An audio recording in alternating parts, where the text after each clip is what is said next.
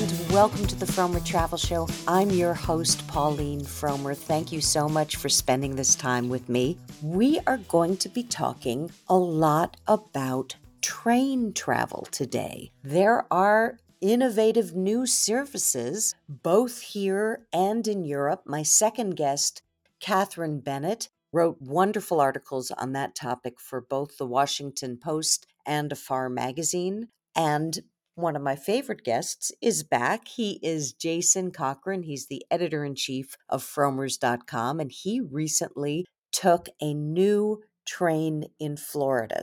Hey, Jason, welcome back to the Fromer Travel Show. Hello, Pauline. Always nice to be here. So it's kind of weird to be discussing train travel in Florida. This is really innovative for that state, right? Hey, it's innovative for the United States, period. Yeah. Um, and I'm really thrilled that it's happening. You know, people were saying that the Brightline train in Florida wasn't going to work. It's a privately funded effort. They said people would rather drive, people would rather fly. But since it started going a couple years ago, but it's been expanding ever since. It's given more than 4 million rides. So Huh? people are responding to the Brightline train as it expands in Florida, and Brightline is now looking to add another route from Las Vegas to Southern California. So this looks like it could be the sign of new things that are coming to the United States, and we took it last in December. And we think it probably be a great thing if more Americans had this sort of access to Yeah. things Well, nearby. before we get to what it is like to ride it, not only are people taking the train, it's profitable for Brightline, right? They're making money. Yeah, it's already profitable. That's what they report, which is incredible because I took it again and I didn't find that they were cutting any corners. It was very nice. So the fact that they've been able to make a nice train that's comfortable and cool when it's hot out, and with all the bells and whistles that you would expect of a quality long distance service, and still come out profitable, I'm pretty impressed, and I hope it continues.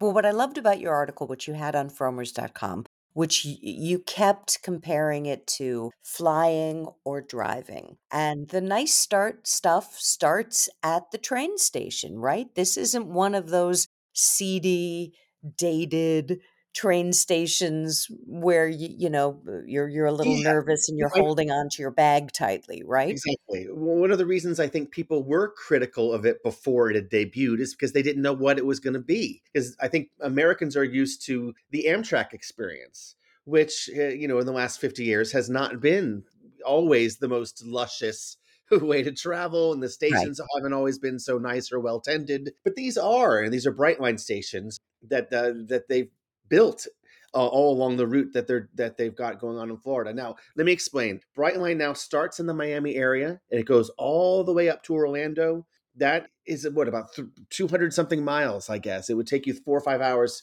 to drive it in its entire length, but it takes you, about three and a half to take it on the Brightline instead. And it has a multiple stops in all the major towns and cities along the route: Miami, Fort Lauderdale. It just opened one in Boca Raton. There's one in Palm Beach, ending right now at the Orlando airport. So then you can jump off the train and get on a plane or take any of the many varieties of transportation they have at the Orlando airport, which are a lot given that it's the biggest tourist city in the United States. Lots of rental cars available there. Right. And so you can use this. Say you find a cheaper flight into Miami than into Orlando, and you decide to add in that spectacular city. You can then use this and not have to rent a car for Orlando. Yeah, So, flying is weird in Florida, by the way. Miami prices can be pretty expensive out of Miami. I think people assume the airport has lots of flights, so therefore it's quite affordable. It's actually not. Miami is quite an expensive airport in a lot of ways.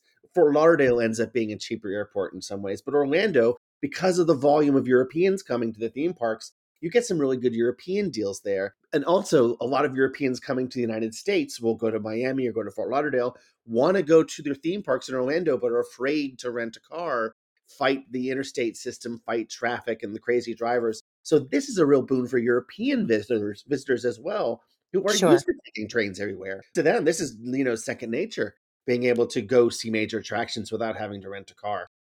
To Americans, it's sort of a brand new thing. And in Florida, by the way, Even the flight between Orlando and Miami can be very delayed. It's Florida's full of storms. So even the people who say they prefer to fly can sometimes spend more time getting between Miami and Orlando than they would if they just took the train that just debuted. Right. No, Orlando is notorious for having delays because storms can come out of nowhere.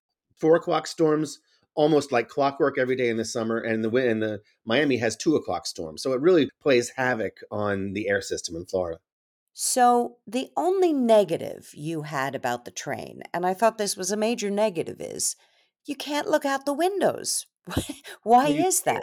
can. I mean, everybody knows if we've taken rental car shuttles and buses where they put an ad on the outside and there's little Yeah. tiny perforations where because you can see out, but they've sold the space. That is a bit of a bummer. I mean, you can get an idea of what's outside, but it's not a sightseeing train. But the Yeah. insides of the cabins are pretty nice. They've got great Wi-Fi. They're very comfortable. They've got staff who come up and down selling you drinks or snacks. Chairs are nice and big and reclined. Plenty of places to plug in. It's basically a European version of a second class carriage car, meaning not first class, meaning it's just you get on, you go where you're going, and it's completely comfortable and it does the job in a way that Amtrak, kind of hasn't been able to do with their outdated trains that they've been running for the last few decades. Right. Although, you know what? Let's say something nice about Amtrak. That's about to change because of President Biden's infrastructure bill, which is funneling millions to Amtrak. Amtrak service is about to improve drastically, I think. And it's good because it needs to. So I'm thrilled about that news too. But Yeah, Brightline, absolutely. because it's privately owned, can do it faster and has done. And I Right. found that the trains, except for the fact you couldn't see out, very very comfortable. And I got to say, not being able to see out of a window is kind of common in the travel space these days. I just wish it Huh. was. Yeah, that is a shame. I do love you took a photo of the inside. I think it was your photo, I'm not sure. And it's there's this groovy purple lighting that you compare to what Virgin Airways used to look like. So that's back, which I'm kinda happy about. I always liked that groovy purple lighting. Yes, the article is called "Brightline Miami to Orlando: Taking the train to do Disney without a car," and all the photos are taken by us, so you know that it's not been airbrushed. It's all honest photos of what the experience is like. Now, you were in Orlando, and part of what you covered is that there's going to be a lot of changes coming to Universal Orlando. You know, it's always an arms race between Universal and Disney World. Will Universal win soon? What are the changes coming to that theme park? You and I could spend an hours long podcast on this topic. As you know, I write the Orlando Guide, and so I know Yeah. what's going on in Florida tourism wise and what has been going on for about 50 years. Orlando is building, Universal, which is Disney's main competitor in Orlando, is building a brand new, giant, state of the art, $1 billion theme park. It's sort of one of those worst kept secrets because you can already see the roller coasters on the skyline in Orlando. They're even testing some of the rides already, but Huh. Universal hadn't officially confirmed exactly what was going on until this past week, in which they finally named some of the things that are going to be happening in this new theme park. We knew the name of the theme park. It's called Universal Epic Universe. It's a couple miles away from the existing Universal Orlando Resort theme parks, of which there are two plus a water slide park. So this will be its fourth when it opens sometime in 2025. And it started finally to explain some of the things that you're going to find inside, as well as release some official artwork. We have a couple of those images on the front page of Fromers.com, this article that we've written about Epic Universe. But there's some interesting stuff. One of them is going to be a dual coaster, which is like when there's two different roller coaster tracks. You choose, you either get on one or the other, and you race the other coaster. That's a fairly old concept in roller coasters, but this, when you combine the two tracks, it would be the longest single attraction roller coaster attraction in the world. It's going to be Huh? huge. And they do all these interesting fun maneuvers as they sort of dance around each other as they race along. That'll be called Starfall Racers. You can already see it yellow way up on the skyline in Orlando where I was this week. People are very excited about it. Very cool. Yeah. What else is coming? There's going to be 3 new hotels. There's going to be another Wizarding World of Harry Potter. If you Oh, recall, there's the original first one they built is an Islands of Adventure. The second one, Diagon Alley, they built at the next door theme park. So you had to buy a ticket to get between the two, which is very clever marketing idea. There'll be a third Wizarding World of Harry Potter now at Epic Universe. So you have to buy that 3-day ticket if you want to see them all. This one will be based on the Fantastic Beasts franchise, which of course is a spin-off of Harry Potter. They haven't been specific about what the ride will be, but we know it's going to be pretty extreme. And so people are excited about that as well. And, there's going to be a land that is devoted to Nintendo, just as they've already opened in Universal or Hollywood. They're opening up a new Super Nintendo land where there'll be a Donkey Kong ride and a couple other new rides. There's going to be a land dedicated to the How to Train Your Dragon franchise, and I believe there's a huh. coaster in that one. And another land devoted to the old Universal Studios movie monsters of the 1930s. Interesting. Werewolves and vampires and Frankenstein's and that kind of thing. Do And we all this know? is going all together, and basically it's going to be competing against Disney because Yeah. Disney has 4 dry theme parks of its own. Now Universal has 3, and let me tell you, they've poached a lot of the geniuses who used to work at Disney. Disney's been having a hard time in the last 5 or 10 years. It's been getting rid of its institutional knowledge, firing people, laying them off. They've gone to Universal. So Huh. now all the brilliant minds who've been creating great theming and great looks and great rides for Disney over the years are doing it for Disney's competitor, Comcast, which owns Universal. So in 2025, when Epic Universe opens, we might really see a flip flop of why people want to go to Orlando. I think people are going to start going for Universal rather Huh. than Disney because Disney has nothing like this in the books. Universal's built this thing in record time. It'll be ready next year. Disney has no such plans to build anything like this. So even if they began tomorrow, it would take them half a decade. So I think we really could see when people talk about Orlando, Disney might even be second for a lot of people in the future. I don't want to get too political, but is this because Disney has been tangling with Governor DeSantis? No, Is it that they're going to be spending their fire part power in a different state and that's why they're no, ceding that's not at all Florida? what's happening. They still are pulling in billions of dollars, resting on their laurels from, basically the Gen X and older are bringing their kids to Disney because, Gen X grew up with Disney and loved it. But the kids now are like, it's fine. Disney's okay. Universal's more exciting. Huh. It's the fight that they're having locally has more to do with the way Disney is digging ditches and managing the sewers and doing site inspections. And it still really hasn't even have had a lot of an effect so far that can be identified. No, this has been going on. This is the old arms race between the theme parks. This has been in the works for many years, and this is just coming to fruition. People forget maybe 30 years ago, Comcast tried to take Disney over, and Roy Huh. Disney, the son of one of the founders of the Disney Empire, had to fend them off. It was a big deal. That failed. But now Comcast has pretty much built an empire to rival Disney instead. This is an age old competition that's happening here. It has nothing to do with politics. Interesting. Okay. Let's talk about two more subjects before I let you go. Lyft. They're doing something kind of dastardly, right? Tell us about what's happening with Lyft right now. This is part of a larger story that we're going to continue to cover at Fromers.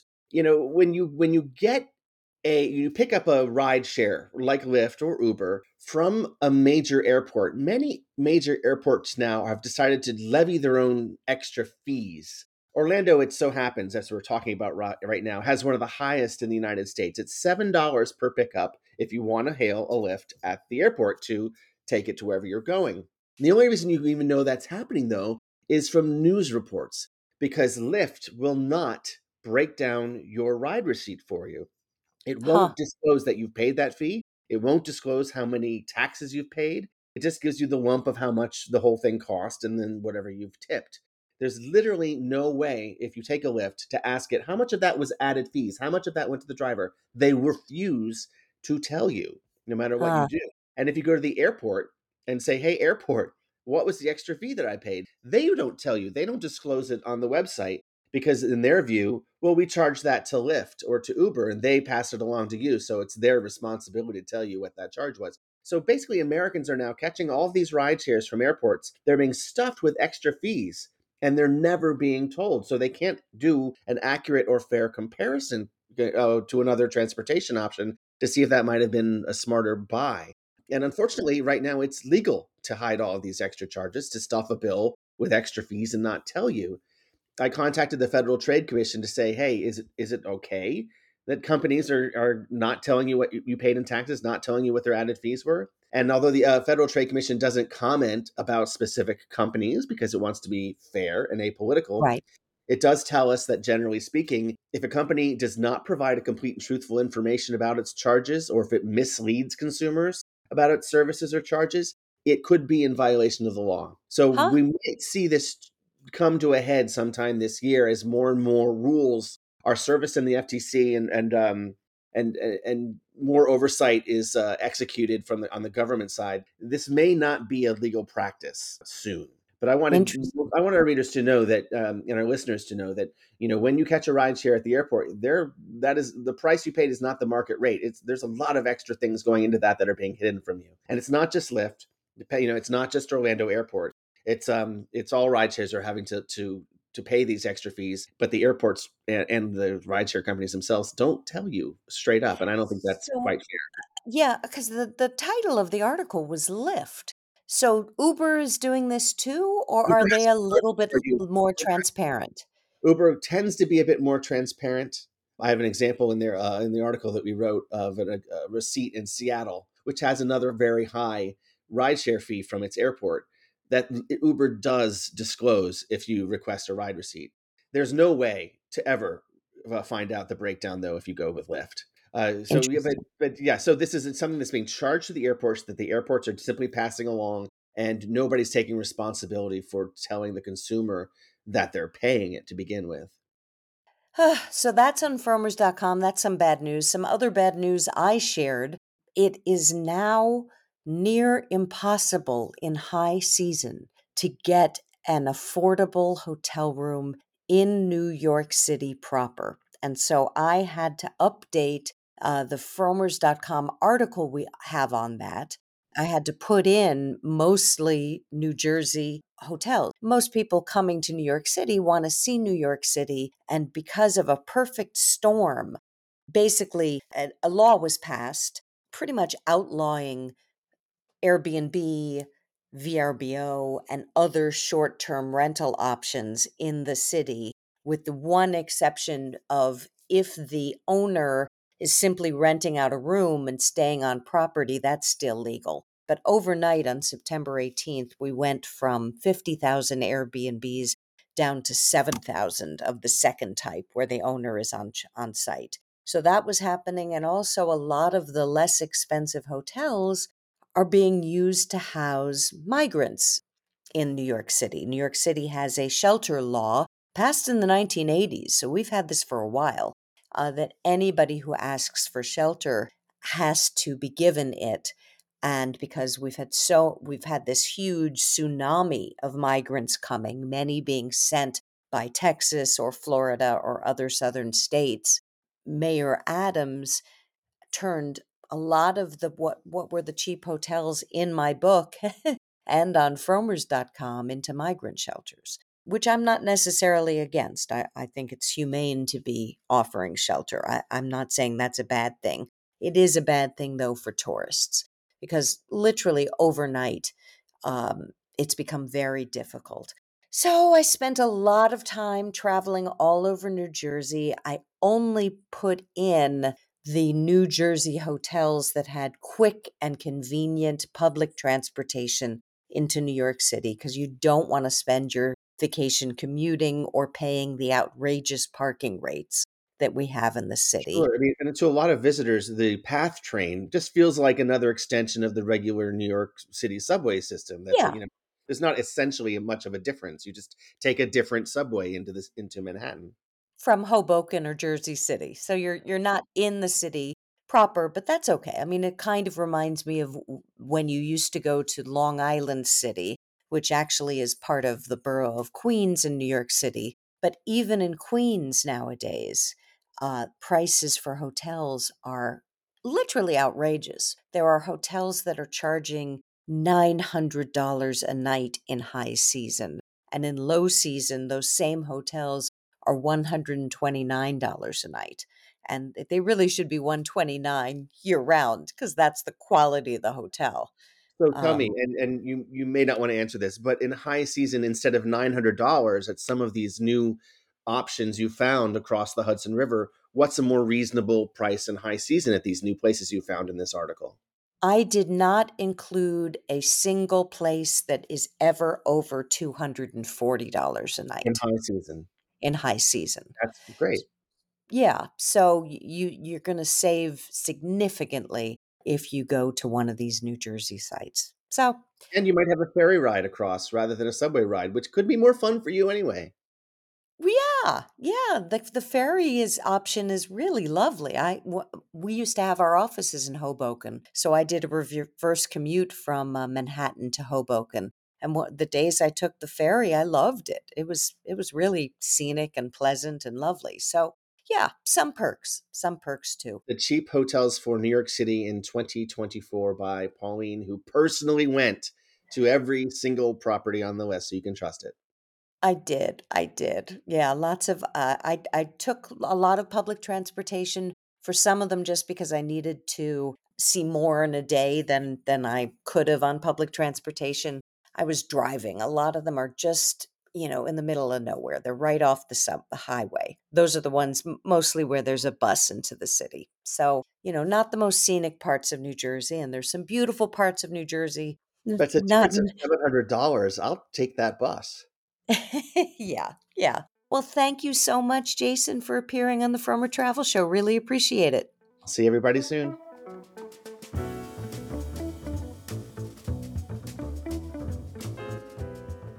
Catherine Bennett is a freelance writer and a train aficionado who has just written some really wonderful articles for several major publications about how trains in Europe are getting much better. Hey, Catherine, thank you so much for appearing on the Fromer Travel Show. Thanks for having me. So, for the Washington Post, you wrote an article which was titled Testing Europe's New Night Train Designed with Solo Travelers in Mind. Tell us about this night train. Where does it go? And why is it so great for solo travelers? Okay, so this is a new connection run by ÖBB, which is the Austrian national train company. And it's a new connection between Hamburg and Vienna and going in both directions. And the reason why it's so great for solo travelers is because it uses this kind of funky capsule hotel concept. So I don't know if you know the Japanese capsule hotels where you have these kind of, I suppose, kind of coffin-like bunks or Right. compartments, if you want. And so this train uses that idea in that solo travelers don't have to be sharing a compartment with, 4 or 5 other people where you have bunk beds on top of each other. Instead, you have your own compartment, but it's quite small. But at Uh-huh. least you get that privacy and you can lock the door and you can have your own space to yourself. That's pretty amazing. I remember when I was backpacking through Europe, every night, if I was going on an overnight train, I would very, very carefully put my passport and my money under my pillow or in some place where I didn't think anybody could get to it. Oh, Um, absolutely. I've like hidden my passport, hidden my wallet in my bra while I've been sleeping on overnight trains. When you're traveling with other people, then you just feel safer doing things like that, sleeping on your bag. And yeah, so this is quite revolutionary in that it provides that private space and possibly an extra feeling of security for travelers, I think. Yeah, and it's not only revolutionary, it's pretty groovy. I mean, they have, like, disco lights or not disco lights, but different lighting that you can hit. Explain what this little capsule or coffin, feels like and can do. So it's in a way it's actually kind of nicer than the bigger compartments because you do actually get more space in the Mm, sense that in the sort of traditional OBB train style compartments at least, then a normal night train compartment you would have 3 bunks on the left hand side of the room, 3 bunks on the right hand side of the room, and it's a 6 berth cabin. And if you're in the middle bunk, there is no way you can sit up and read your book sitting up, for example. So you have to wait for your compartment mates to be ready to get up so that you can fold the seats up again so that you can actually sit up properly. Whereas with this a new capsule style compartment, you have a lot more space. You can sit up in them. You have your own little fold down table, which is quite nice. You've Huh? got this funky little technical sort of dashboard thing where, as you say, you can change the lights in the capsule and you can cycle through a series of different colors. So if you want a cool blue while you're trying to settle off down to sleep, you can. If you want Huh? a kind of like bordello red, then you can have that as well. Well, before we leave that, do you think it's because they expect people to be, I don't know, getting jiggy with it in these little capsules? No, I mean, yes, you have more space to sit up, but I still think doing anything Just more the than that one. would still be quite tricky. Um, Okay. but saying that, it can actually be quite good for couples because even though they're single berth capsules or compartments, if you want, if you book two capsules side by side, then there's a little kind of how would I describe it? A sort of an opening at the end, a bit um, like a trap door, kind of, Ah, which you can open and look at your neighbor on the other side. huh. So you can look across. So if you are traveling with a friend and you both want to have your own individual space, but you can Right. also open that little cubby hole right at the end, and so you can sleep looking at each other if you so wanted. Oh, well, that's nice. How expensive is this? I have a friend who, when he was younger, went all over Europe, and what he would do was he would go on trains at night so he wouldn't have to pay for a hotel room. Is this still less expensive than doing that, or does this cost roughly the same amount a hotel room would cost?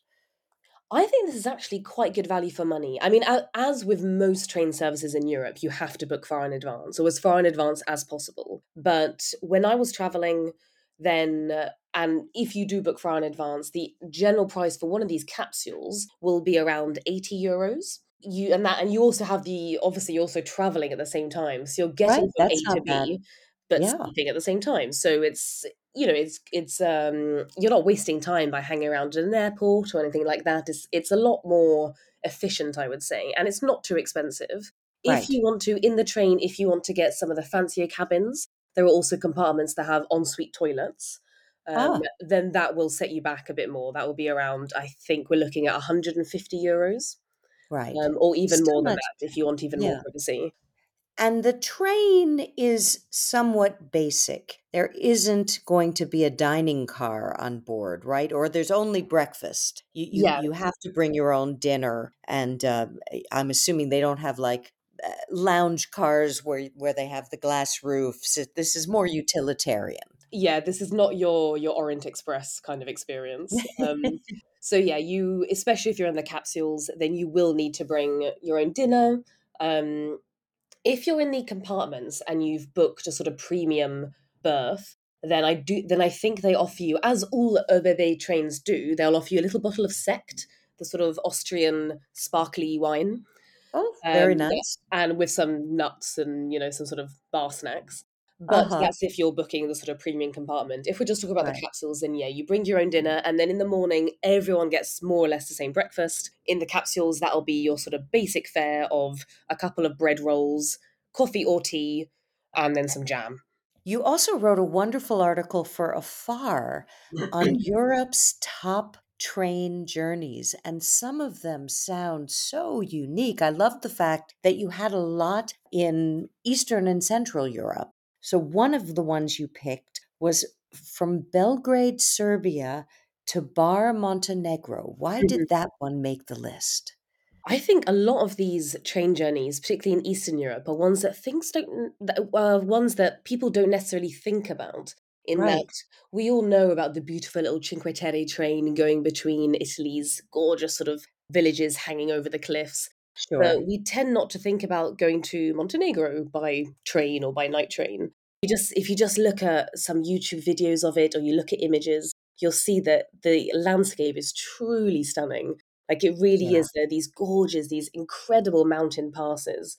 But it is long, of course. So I think, as with lots of these journeys, again, this isn't going to be a particularly luxury experience, which is also But why, long but cheap. It was 11 hours for 24 euros, yeah, which I is mean, kind of it's extremely cheap. mind-boggling. Yeah. You also talk about a train journey in Austria. Again, I think you start the article with that one. Oh, tell us a little bit about that.